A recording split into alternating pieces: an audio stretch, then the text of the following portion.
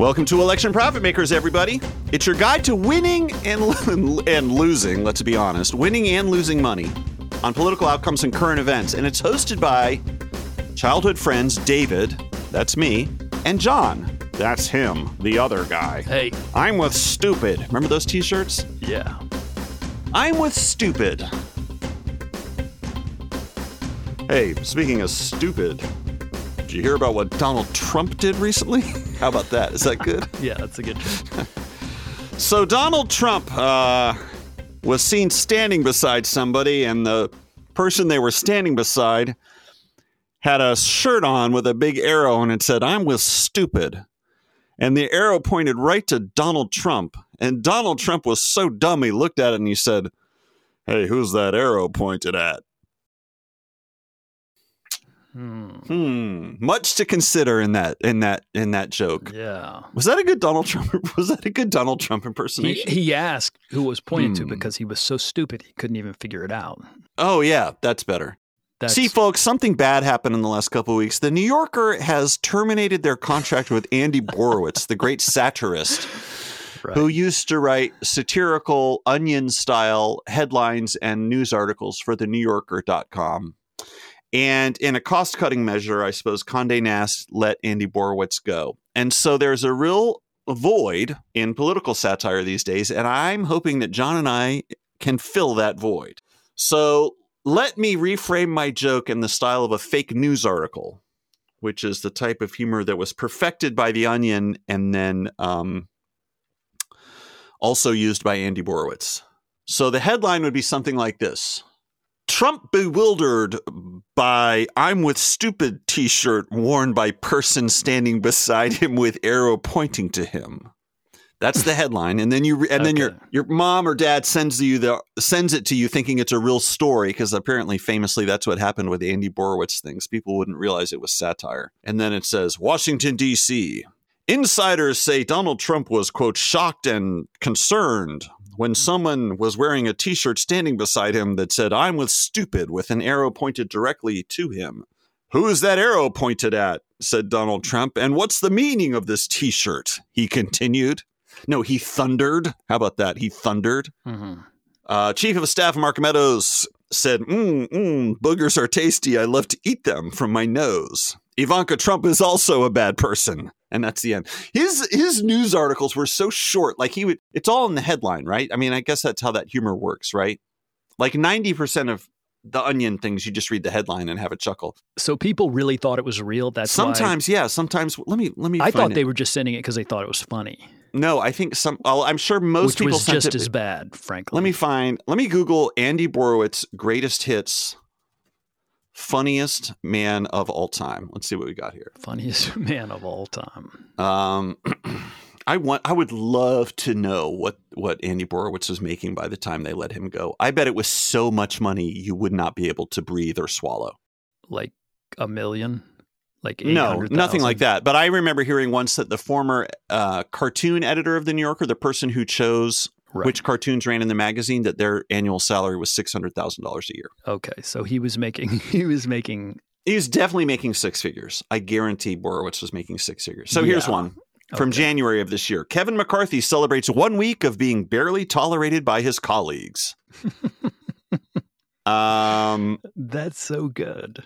You like that? I'll read the whole article. That's great. Declaring it's time for a victory lap, Representative Kevin McCarthy celebrated 1 week of being barely tolerated by his Republican colleagues. The California congressman was unable to contain his jubilation after a week in which the GOP caucus appeared to keep its profound loathing of him marginally in check. "I'm deeply honored by the display of grudging acceptance through gritted teeth that the caucus has shown for me," he said. The House Speaker said that though his fellow Republicans could vote to oust him at a moment's notice, he decided to be in the now. "If it turns out that this week was the only week my colleagues managed not to recoil in disgust at the sight of me holding the gavel, I will have had a good run," he said. That is the end of that satirical article. Okay. I don't want any more. All right. Let's talk about the real news. Baphomet. There's fucking people coming for Baphomet. What is to be done, John? Do you know what I'm talking about? Yes, I do. Hail Satan. This attack on the Iowa State Capitol because the Satanic Temple. You want to talk about some people who are up to some tomfoolery? Yeah. Satanic Temple puts up a Baphomet statue. Actually, you know what, John? Let's let Baphomet tell the story. Hi, everybody. It's me, Baphomet. Nice to be with you. I'm here to tell you about what happened. They put up a statue of me in Iowa to make a point about religious freedom. And as you know, I am a symbol of balance in the universe, and I was worshipped by the Knights Templar back in the day, and I was happy in my new home in the Iowa State Capitol until some idiot, Michael Cassidy, who I guess is running for office, he's a conservative, he attacked my statue and he tore down my statue. And then he said to Fox News, quote, it was extremely anti-Christian. That was his response when he was asked why he tore the statue down. Okay? Then he quoted a Bible verse, like they always do. Be sober, be vigilant, because your adversary the devil as a roaring lion walketh about, seeking whom he may devour. Exactly, my friends. That's why I'm number one, me, Baphomet. Then Ron DeSantis, or should I say Ron DeSanctimonious, went on Twitter to say, quote, Satan has no place in our society and should not be recognized as a, quote, religion by the federal government. I'll chip in to contribute to this Veterans Legal Defense Fund. Good prevails over evil. That's the American spirit.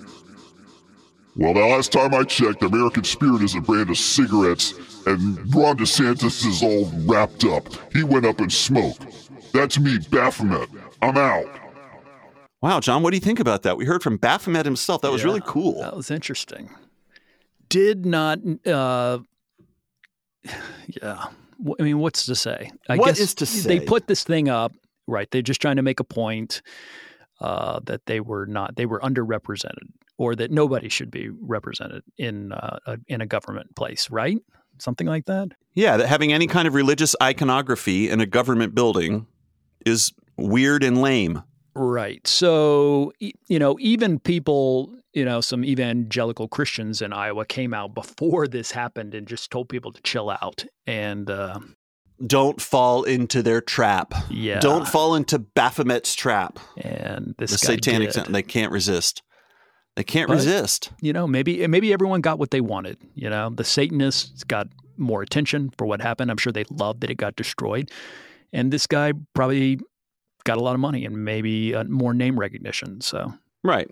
At the risk of causing offense, it's just like Hamas and Israel. It's like they're both getting what they want, They're both they're both doing exactly what the other wants. I'm not commenting. And Joe Biden is just chilling out and watching his poll numbers collapse, apparently getting frustrated. Yeah. Why don't they like me? Hubba, hubba. It's going to be fine. What a year. What a year. All right, let's do a lightning round. Donald Trump compared Lieutenant Governor of North Carolina Mark Robinson to Martin Luther King Jr. That was exciting. Because why? Because he's black? I think it was because he was a better speaker than MLK. Isn't that what it was? I don't know. I just saw that and was like, that's crazy. I mean, MLK was a great speaker. Sidney Powell and Kenneth Chesbro both had to write apology letters about their role in trying to overthrow the election, and those apology letters are truly worth your time. Don't worry, it won't take a lot of time to read those apology letters.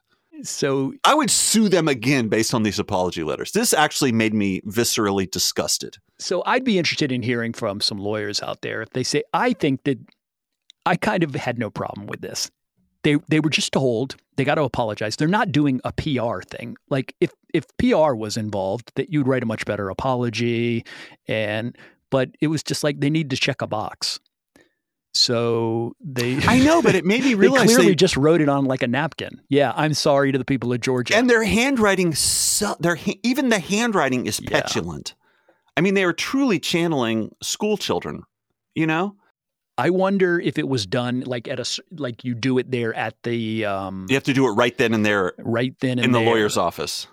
Yeah, I kind of respected it. I was disgusted by it. Okay, like when someone says, "Can you send me an invoice for something?" I'm like, "Oh my God!" Right. And then I'm going to have to go format it and figure it out and everything. I would love to just like scribble on a napkin.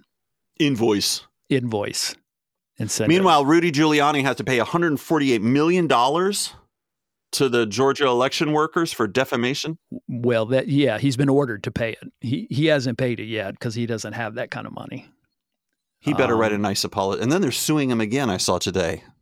I hope they sue him every day until he dies. Yeah, well, he came out and after he lost, he came out and basically, defamed him again. Yeah. Unbelievable. Unbelievable. Eric Adams is in the news. He had a interview with a New York reporter who asked him to sum up this very eventful year in one word. And then Eric Adams said, the way he summed it up was so good. He said, New York. That was his one word. This is a perfect summary. I mean, if you're the mayor of New York and some idiot asks you to sum up the year in a word, of course you're just going to say New York. New York actually used to be one word. That can't be true. Yeah, because it originally had a hyphen in it. Now I'm reading his quote that he said. You didn't see that yet? I forgot about it. Okay. Will you read it? Yeah. He continued, this is a place where every day you wake up and you could experience everything from a plane crashing into our trade center through a person who's celebrating a new business that's about to open. The full spectrum of life in New York. You never know each morning what you're going to wake up to. Yeah. This is a very, very complicated city. And that's why it's the greatest city on the globe. He's so weird and dumb. Yeah, he is very strange. This is a place where every day you wake up and you could experience everything from a plane crashing into our trade center through a person who's celebrating a new business that's about to open. And the craziest thing is, when you read his quote about the incredible variety of experiences you can have in New York, follow the plane all the way through, John. You could experience everything from a plane crashing into our trade center through a person Oh, no. who's celebrating a new business. God. It's almost like the plane went through the building and then flew into a person who's celebrating a new business that's about to open. Could very well have happened. Oh, my God. And that's why it's such a complicated city. And that's why it's the greatest city on the globe. I don't disagree with him that it's a complicated city and that it's one of the greatest cities on the globe. But I don't know if what he led with follows in terms of his conclusion there. It's really, really misleading to suggest that planes crashing into the Trade Center is something where on any given morning you're like, yeah, maybe it'll happen, maybe it won't. Right. It was truly unusual. That was I just want anyone who's thinking about moving to New York to rest assured that was an extremely, extremely atypical event in the life of the city. Yeah, nobody was expecting that. But Eric Adams was like, yeah, who knows? It might happen today. You never know. Oh my gosh. Eric Adams. We got some polling out of New Hampshire that shows that Haley is surging. Let me check my predict it, baby. She is actually, it's got Trump at 44% and Haley at 29%. DeSantis is in third place at 11 and Christie's right behind him at 10. Ramaswamy at 5. So I at first thought, okay, maybe this is something. But then it's New Hampshire, right? Yeah. These aren't real This is not deep MAGA country. No, I mean, like the Republicans in New Hampshire are, pro-choice. They drive Subarus. I mean, well, they're still supporting Trump, but I can't imagine that this is going to translate to anything else. I wonder, though, if it's time for Christie to drop out, because certainly if he dropped out, wouldn't his 10% go to Haley? Well, Christie's 10% is probably not going to go to Trump. No. So, yeah, I would say Haley, because everyone knows DeSantis has done this. Everyone on his campaign and his super PAC is quitting. So if I know New Hampshire's not representative of the Republican Party of today, but still, if she were to come really close to winning there, then Christie should drop out. Or even win. Yeah. That would be a big boost in the media. And then, it could snowball. They would love writing articles about, is it finally time for Nikki Haley? Right. Does Nikki Haley have what it takes? So any movement on predicted? Probably not. The only big movement that I see is that Donald Trump has overtaken Biden in the 2024 presidential election winner market. Trump trading at 41 cents to Joe Biden's 40 cents. Well, that's a pretty big deal. Robert F. Kennedy at 5, Vivek at 3, Gavin Newsom at 8, Nikki Haley at 12. But in terms of the GOP presidential nominee market, it remains more or less unchanged. Donald Trump clobbering everybody at 79 cents. And where's Haley? Haley is at, give me one moment, John, to click on my computer button. Haley's at 15 cents in second place. Ron DeSantis at 6. At least I'm making money shorting Ron DeSantis. Thank God. So it was a bad week for Biden. Terrible poll numbers. Yep. Everybody hates Biden. The kids, even Democrats, think that Biden does not do a good job on infrastructure. This guy passed like the biggest infrastructure bill. I know. He can't catch a break. And he's polling behind Trump on who would do a better job on infrastructure. But the Fed did signal this week that they have some rate cuts coming in 2024, 2, maybe 3 rate cuts. And I think that could have an effect. That certainly won't hurt Biden. Mm-hmm. You know, the stock market had a huge jump this past week. And I think this might be the bottom for Biden. You think it's only going to go up from here on out? I don't think it can go lower than this. What if something crazy happens in Israel? Well, then, I think if something crazy happens, but what on earth could happen that's any crazier than what's already happening? I don't know. Why is it telling me I don't have sufficient funds to sell Ron DeSantis no shares? How does that work? Yeah, I'm selling. Negative risk. Oh, for Pete's sake. All right, I'll deal with that later. John, there's huge news in the world of Oklahoma City and building construction, and I know you wanted to talk about it. What's the deal with this new building that might be going up in Oklahoma City, the world's dumbest city that our friend wrote a book about? Well, yeah, speaking of the Onion, fucking hate that city so much. An Onion article. This was in the Oklahoman yesterday that they are putting together a proposal. It's a place called the Brickyard or Brickell or something like that. I don't know. Maybe it's based off the Brickell area in Miami.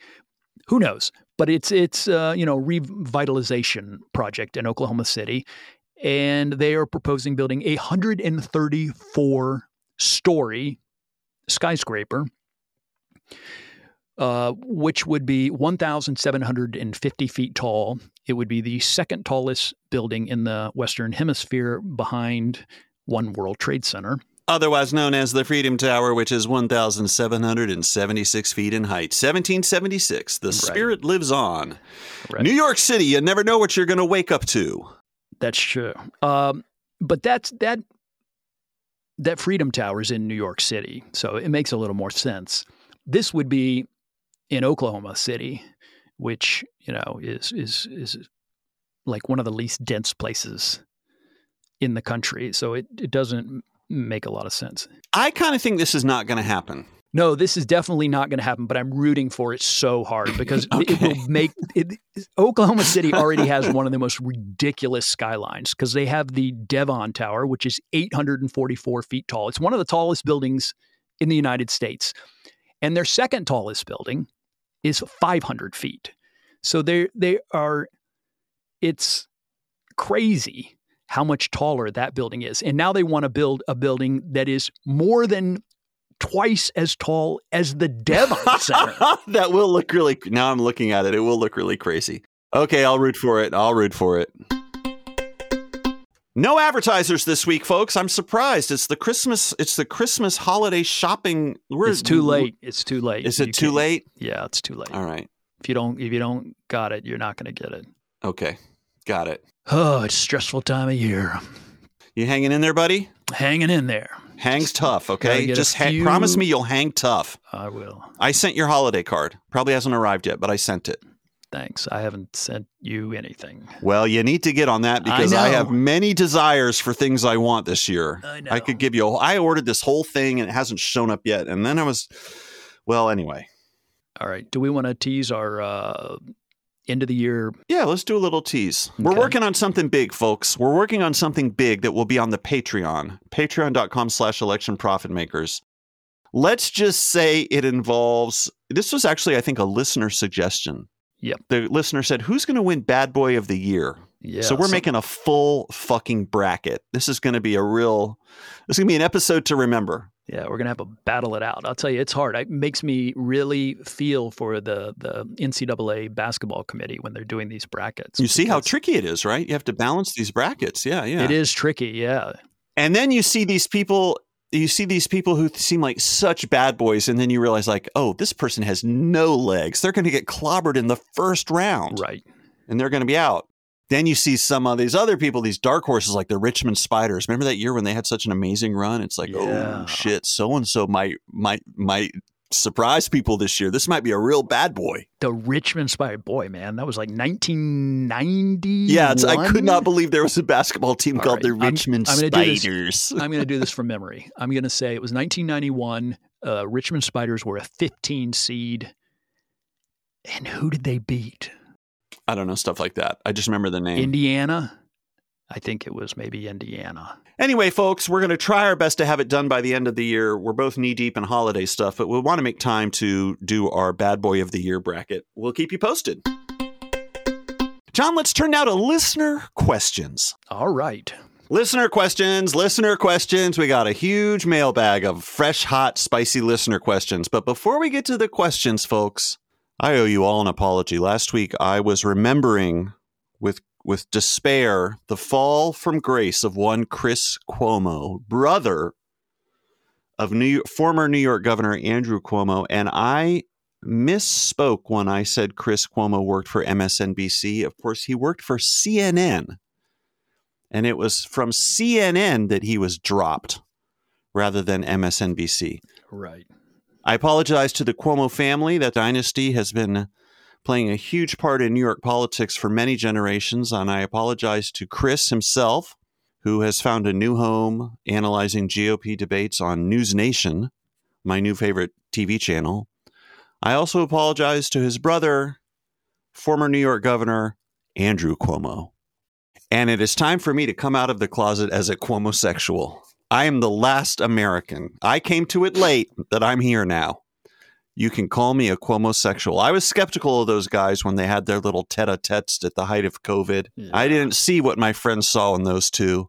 But now that I have some remove and they're both out in the wilderness, lost and disgraced, now I say, now it's time for me to love these men. Chris and Andrew, you have a new friend, a new fan, and his name is Kid Midas, the original Wave Rider. All right, Johnny, let's get to some of these listener questions. Boy, oh boy, people were really hitting us up this week. Yeah. You want to talk about your colossal mistake? Yes. Okay. God. I know you were hating this. I really, really hate that I made this mistake. Apparently, the Ohio University is not a private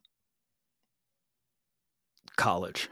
And I don't know I must have had that wrong in my head for years. Yeah, because that's the kind of thing where, speaking for myself, when I heard you say that, in my mind, I was like, that can't be right.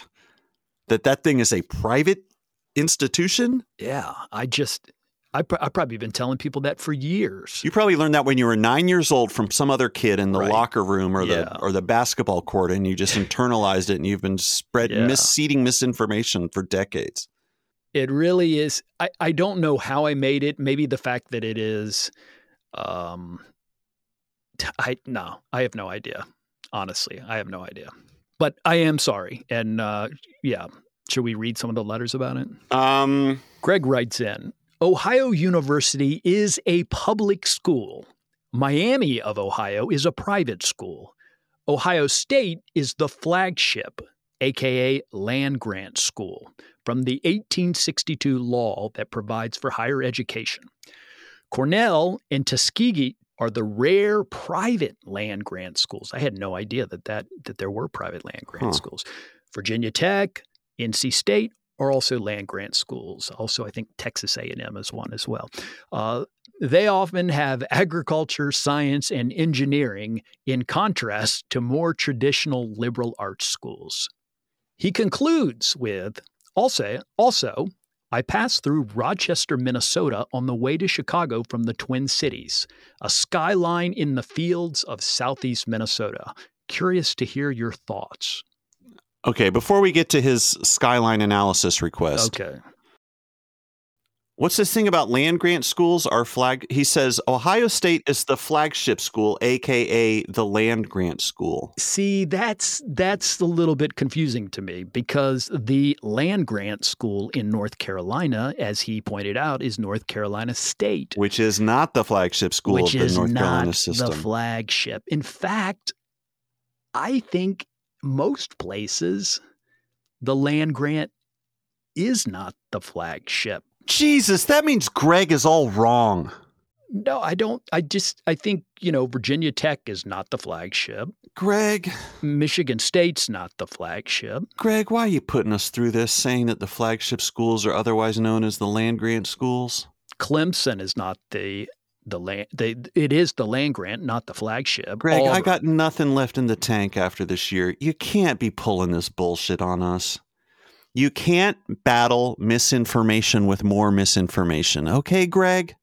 And Miami of Florida is a public school. But Miami of Ohio is a private school. Not. They're both private. Oh, fuck me. God. Now you're doing it. Now I'm getting it from Greg and John. I don't know what's I would love to just have a friend who is not constantly manipulating my innocent mind. Is that too much to ask? That's all I want for Christmas.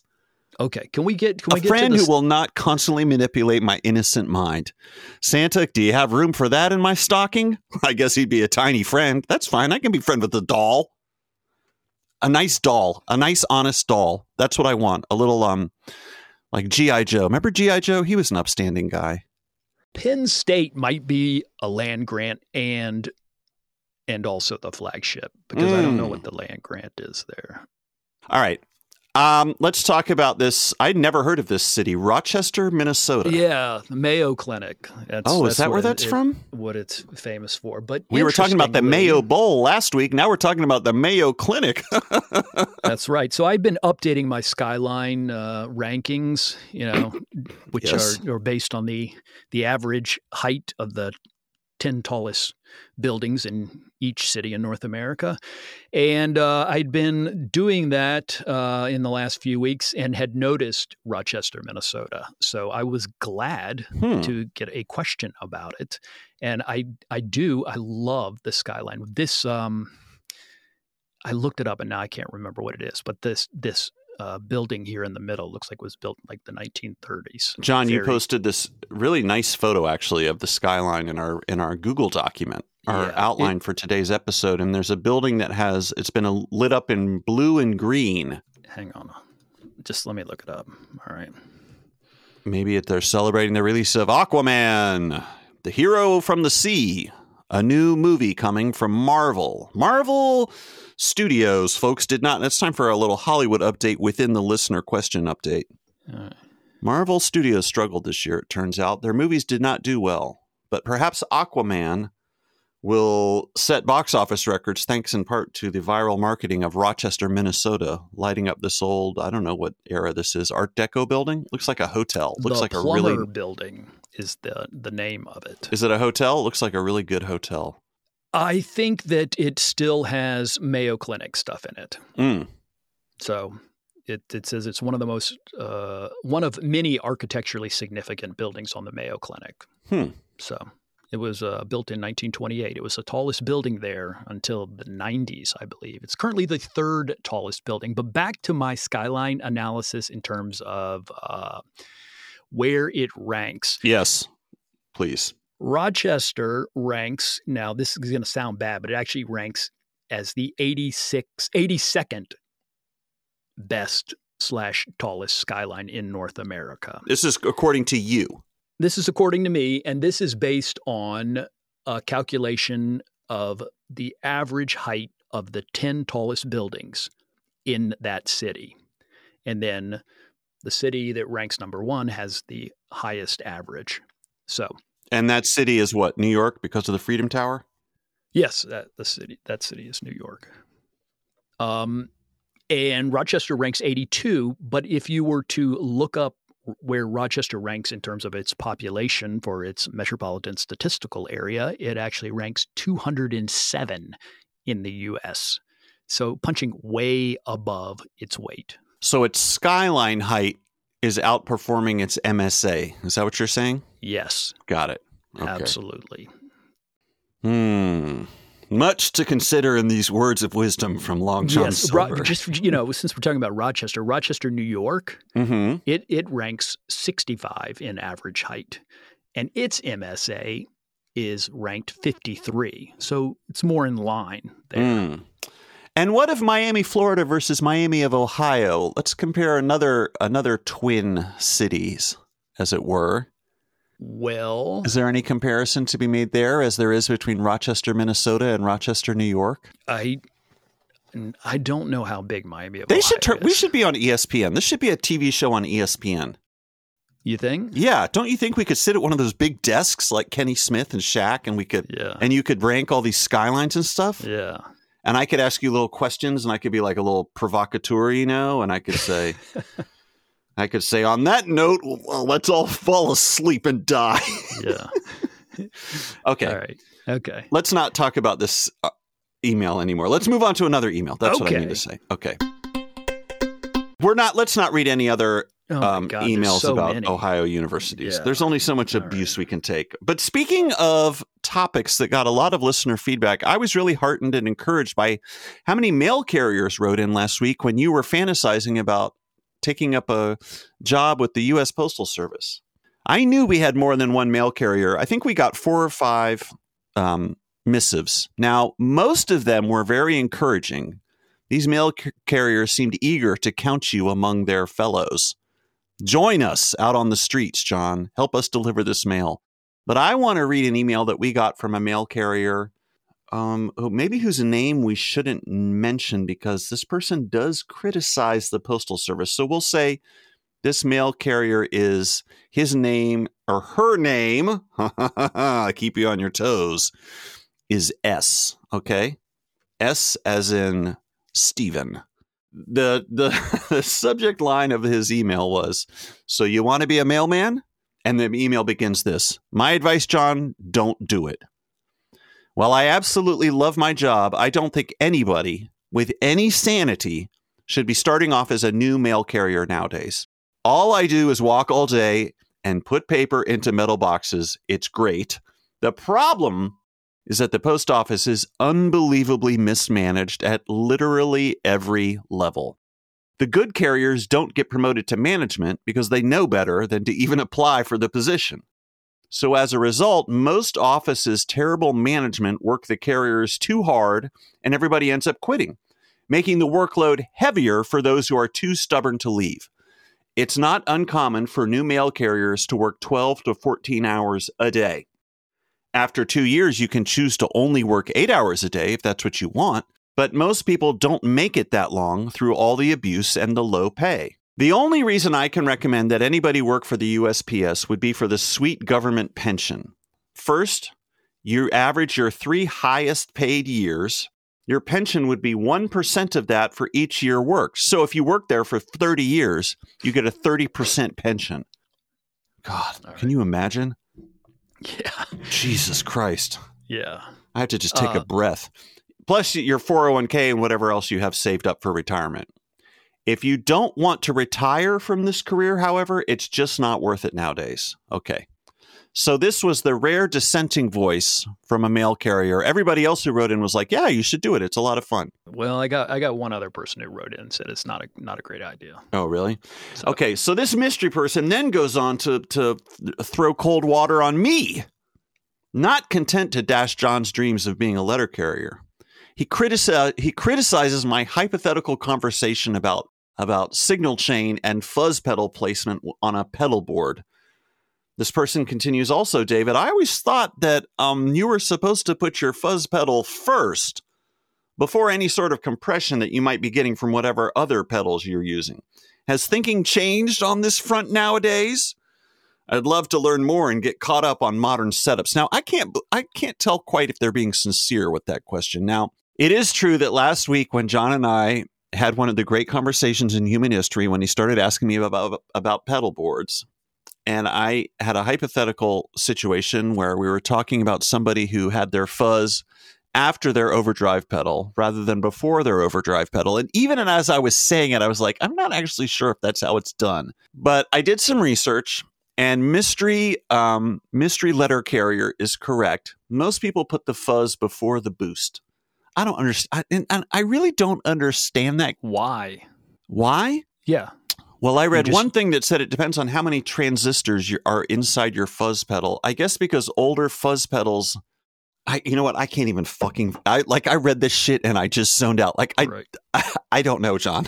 But they just I'm not going to fake it. It interferes. The electromagnetic. I don't think it's EMF stuff. I don't think it's electromagnetic interference. I think it has to do with your fuzz needs a hot signal coming right out of your guitar pickups. This is all guitar stuff, and I don't use these pedals for guitars, so I don't know what traditionally if you're using a humbucker pickup, you got to run it straight into your fuzz and then do your overdrive. Man, I don't know. That stuff matters, man. I know it does, and I don't understand it. And I apologize to you, John, and to our listeners. If anyone rearranged their signal chain because I erroneously said that the fuzz should come after the boost, I apologize, especially if you got kicked out of your band because of it. All right, let's move on. Okay.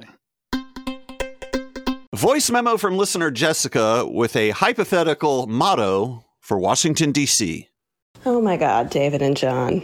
I finally have something to contribute to the show. I've been a longtime listener. I'm not sure why I enjoy your rambles so much, but I do. Not always my personal, topics of hyperfocus, but for some reason it's enjoyable to listen to y'all. But in any case, DC is for freaks. That's the motto. Washington, D.C. is for freaks. Yeah, my lovely kinky boyfriend did some research. We live in another small liberal pocket of Virginia. So, we have proximity to D.C. We wanted to take a little vacation, and my boyfriend discovered that many people consider our nation's capital to be the kinkiest place in the United States. How interesting. Who knows?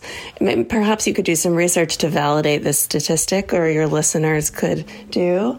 I certainly can't back it up personally, but I did have a very intriguing experience at a club in D.C.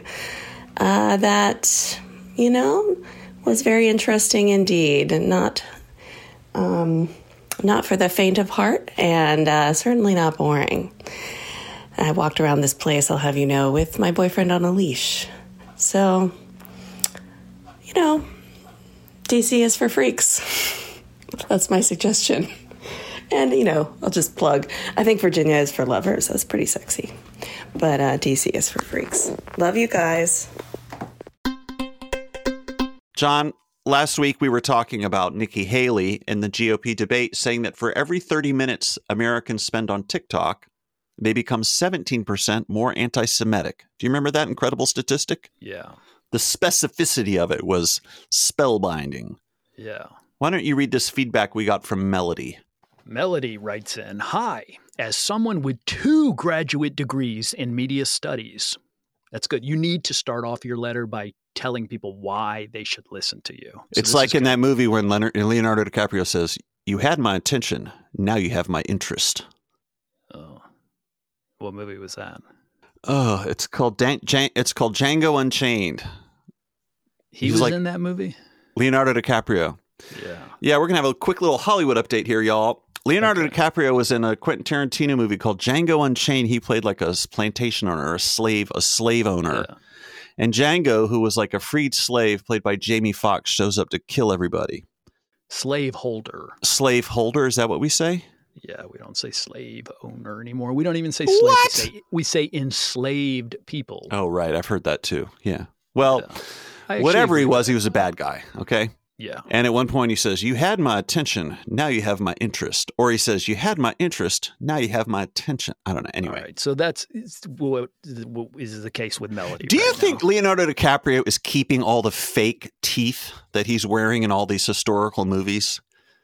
Because in Django Unchained, his teeth are really fucked up. And in Killers of the Flower Moon, I think he must be going to the I don't know who makes the fake teeth that actors wear in movies. Maybe it's the costume department. and he says, I really want these teeth to fuck my shit up this movie. I really want to fuck my shit up. I'm tired of my real life perfect teeth. I need some really gnarly teeth. Because he's really had some gnarly teeth. And he also made a movie where he lived in the woods with a bear and he crawled through the snow for like 2 hours. It was really crazy. It was called The Revenant. Do you know the movie I'm talking about? Yeah, I've heard of it. Yeah, it's a Christmas movie, I suppose, because it is snowy.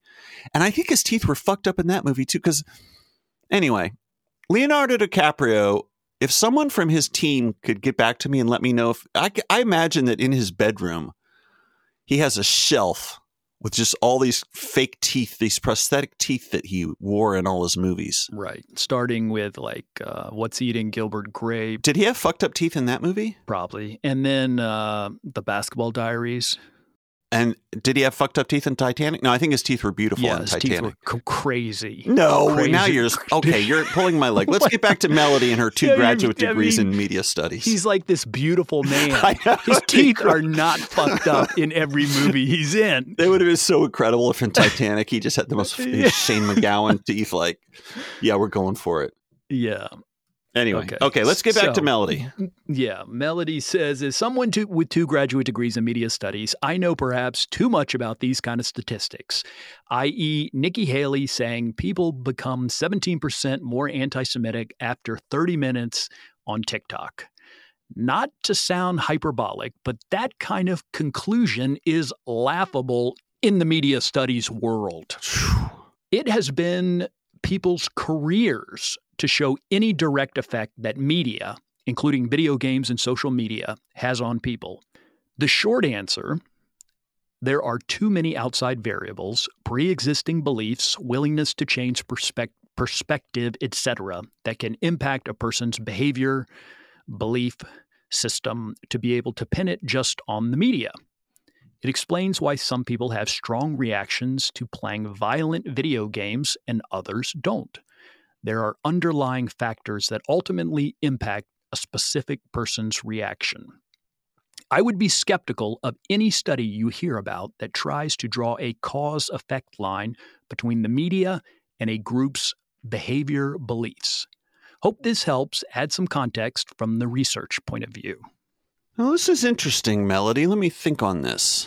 That makes perfect sense to me. Yeah, but I think what she's saying is that the specificity of the statistic is what's bullshit.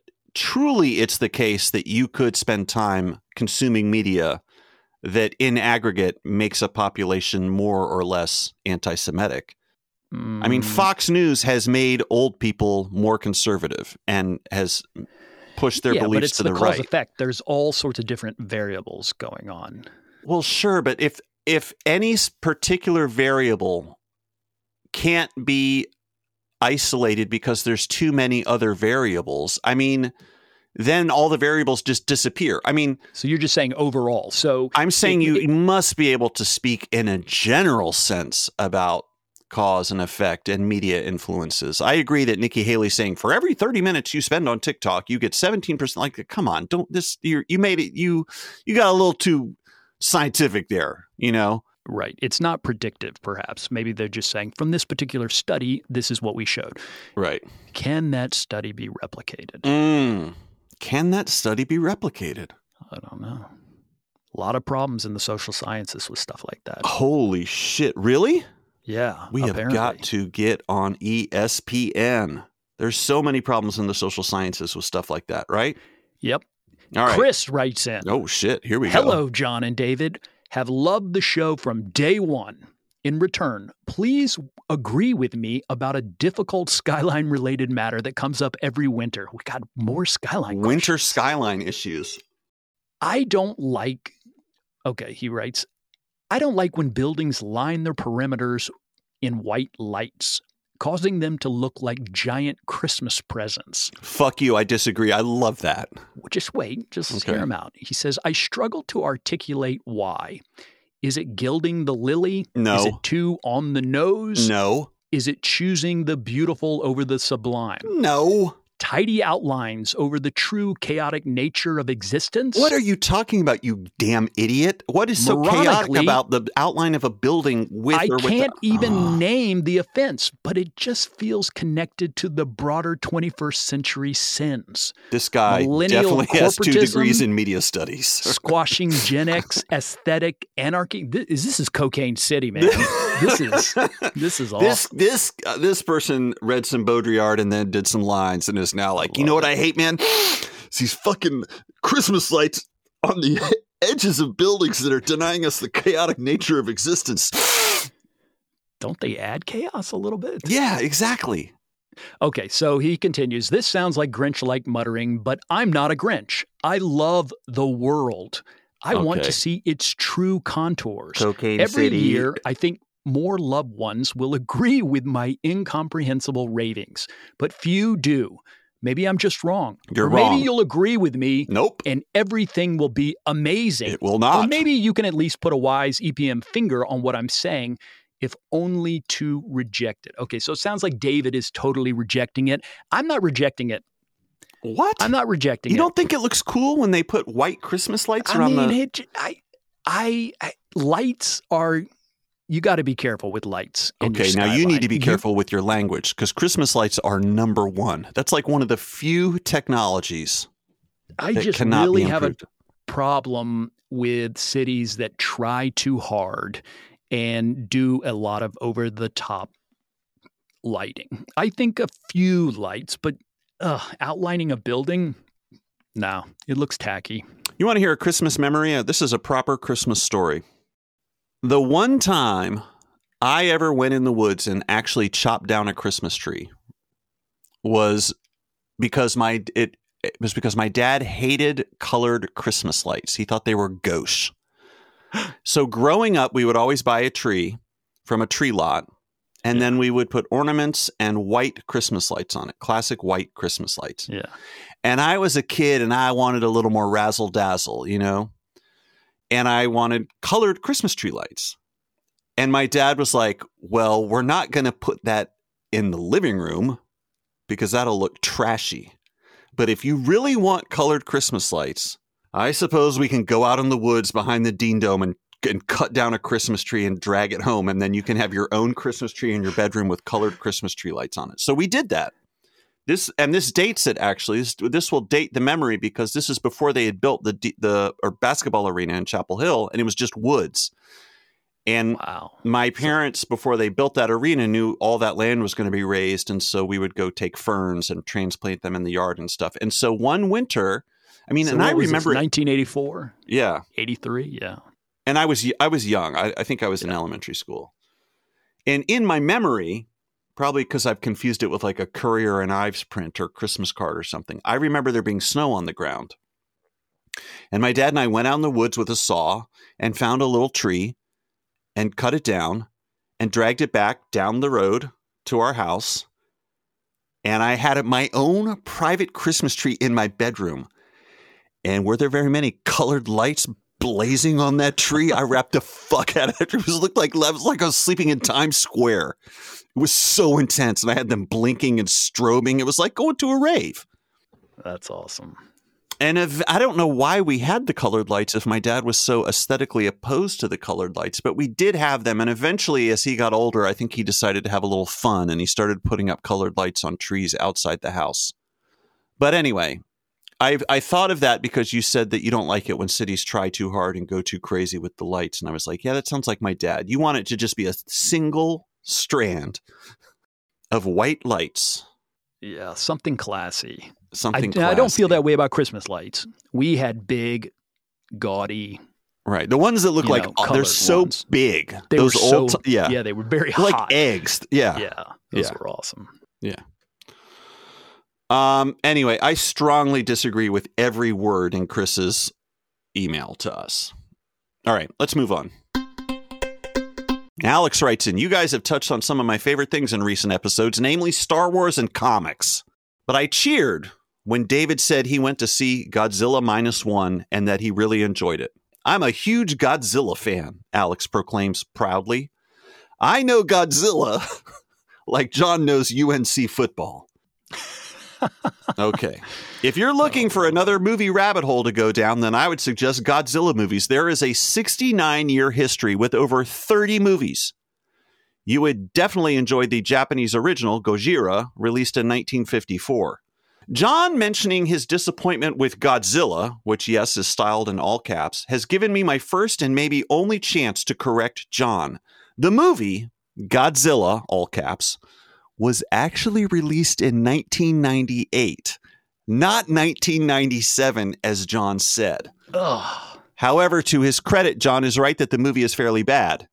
G-fans, I assume that means Godzilla fans, G-fans generally agree, after 25 years, that Godzilla is an okay monster movie, but is the worst adaptation of Godzilla himself. For a long time, that monster was referred to as Gyno, Godzilla in name only, and is officially called Zilla. Toho had the real Godzilla easily kill Zilla in 2004's Godzilla Final Wars. I've included the clip of that conflict. Toho, I think, Toho might be the Godzilla studio that made Godzilla -1. Right. Anyway, this guy's really sounds like he's really into Godzilla, so that's very interesting. Thanks, Alex. Yeah, thanks for correcting me on that. I threw that date out. I should have been more careful. You're getting a little loosey-goosey with the facts. You're stomping all over the facts like Godzilla's stomping all over some metropolis in Japan. Yeah, I just feel 97. I feel like that's when I moved to New York. But obviously, I was still there in 98 and 99 and 2000. There were a lot of big movies in the 90s. You ever see that movie Swingers? Is that good? You know that movie? I think I saw that. Vince Vaughn. I felt like that was good and that I laughed and thought it was funny. But that was, me 4 years ago. I think they were all wearing bowling shirts. It's when people wore bowling shirts with flames on them. Remember? Isn't that the style? Like, you go to a cocktail lounge in LA and everyone's wearing like these really wide shirts. I don't know how to. They're wide shirts. The shirts are wide. Do you know what I'm talking about? Yeah. No. Okay. He called everybody baby. Yeah. Right. Swingers. And that was from the 90s, John. There was many interesting movies from the Matrix. Have you ever seen The Matrix with Keanu Reeves? Yeah. Was that 98? 97? It's time to wake up. It's time to wake up and see the true nature of reality. Yeah. With your 2 degrees in media studies, now you can truly see the true nature of reality. I enjoyed The Matrix. And then, let's see, Saving Private Ryan. I saw that in New York. I never saw that. I saw Eyes Wide Shut in New York. Great movie. Worst movie ever. What? I hated that movie. Jesus, dude. I was sitting in the front row. I don't know. It's something about having to watch an orgy sitting in the front row. Any disappointment that you felt watching that orgy is by design. Right. That is one of the great misunderstood movies of the 90s, and that movie is terrific. I was too young, you were probably too young. Yeah. I didn't get it. Yeah. God, what a great movie. Three Kings. I saw that. Front row with Mike and Aaron in Union Square. That was a good movie. I haven't rewatched that movie. That was a good 90s movie. Where was I? I saw that in New York too. Yeah, you had left. Oh, really? Yeah. Maybe we were avoiding you. Yeah. All right. Let's put a pin in the 90s, and we'll talk about the 90s and 90s movies at some other point, okay? Okay. Let's move on to more listener questions because, boy, these are really getting backed up. You want to do Emily? Sure, go ahead. Emily writes in, I know this is a little unconventional, but I was wondering if you would give an on-air shout-out to my Patreon/EPM Discord buddies, Nikki, Chuck, and Iche. No. No? Just kidding. Okay. The three of us play some map-related games nearly every day over on the Games channel, and they just really make my day brighter. Maybe this will entice non-Patreons to sign up. Wait, is the Games channels? That's something on our Discord, right? Yeah. That's one of the channels I don't look at. I used to play some games, but those guys, they're on another level. They're too good. So it's a good channel. All right. And it's very active. There's when you go in there and you see channels, that one's always bolded. There's some channels on our Discord that I don't check in, like parents I don't check in on. I don't have parents. Games I don't check in on. The one for people who are not men I don't look at because I'm all man. I wouldn't be able to relate. And there's a couple other ones like a couple other channels I don't look at. Yeah. I look at all of them. I don't like sound collaborations. That's my channel. Yeah, that one sucks. Oh. I don't know what the hell's going on that channel, but I check in every once in a while. But I'm not going to say anything. I'm not going to lie. You zing me with that one. So Emily concludes with, I appreciate you two for facilitating the EPM Discord and bringing folks with funny niche interests together. Okay, so are we going to give a shout out to her buddies, or I guess just by her reading her request, we've already given an on-air shout out to we already have. Okay. All right. So happy holidays to those people. Thank you for your support. Well, gentlemen, you have my curiosity, but now you have my attention. John, we got a dispatch from someone named Mush. M-U-S-H. My family and I had a wonderful trip to the Carolina Raptor Center in Huntersville, North Carolina. I've never heard of this. Have you heard of this, John? The Carolina Raptor Center? Oh, I thought you were saying you never heard of Huntersville. No, well, I haven't heard of either, if I'm being perfectly honest. Well, Huntersville is a suburb of Charlotte. It's located in the northern part of the great state of Mecklenburg. Got it. The great state of Mecklenburg? Is that what you said? Okay. Yes. I captured some Raptor recordings that you might be interested in sharing on the podcast the next time you deem it appropriate. I suppose that time is now. First up, the red-legged Suriema. This bird only let loose once while we were visiting, but let loose it did, Mush writes. I apologize that the audio recording starts in the middle of its cries as I was trying to see if Merlin could ID it. That's the bird identification app, right? All right, let's listen to the red-legged Suriema.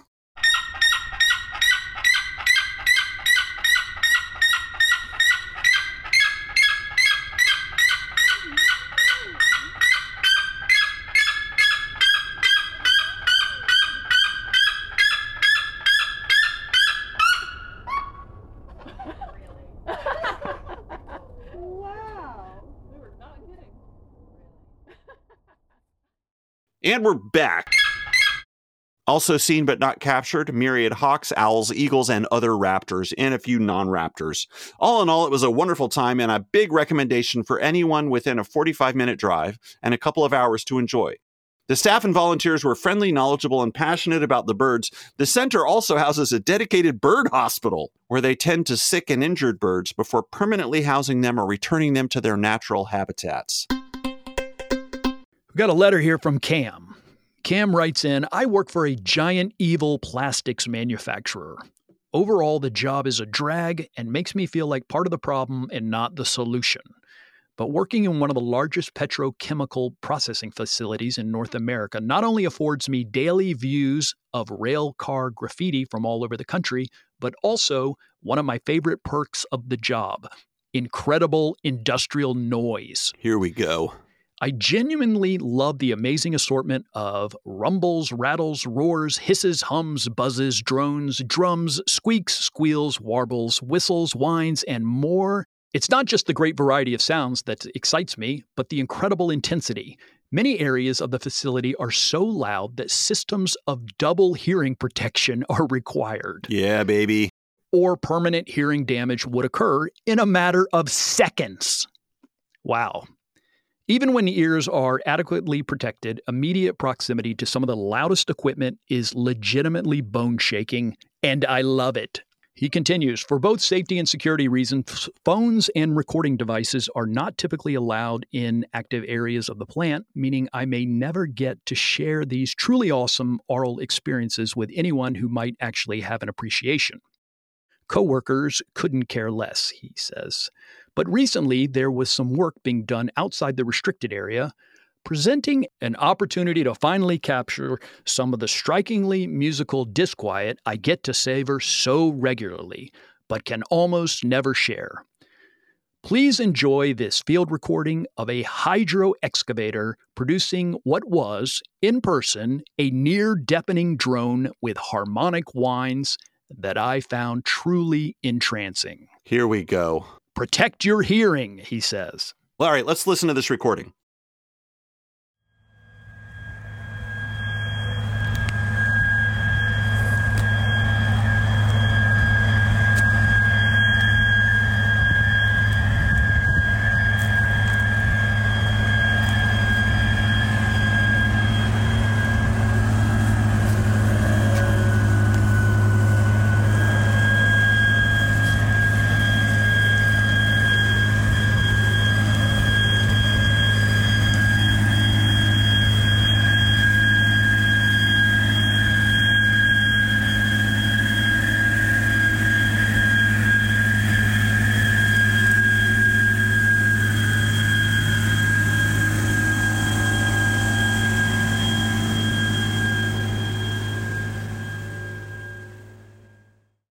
Hubba hubba, we're back. Yeah, that was interesting. Send us more stuff, Cam. That's the good stuff. Birds are wonderful, but also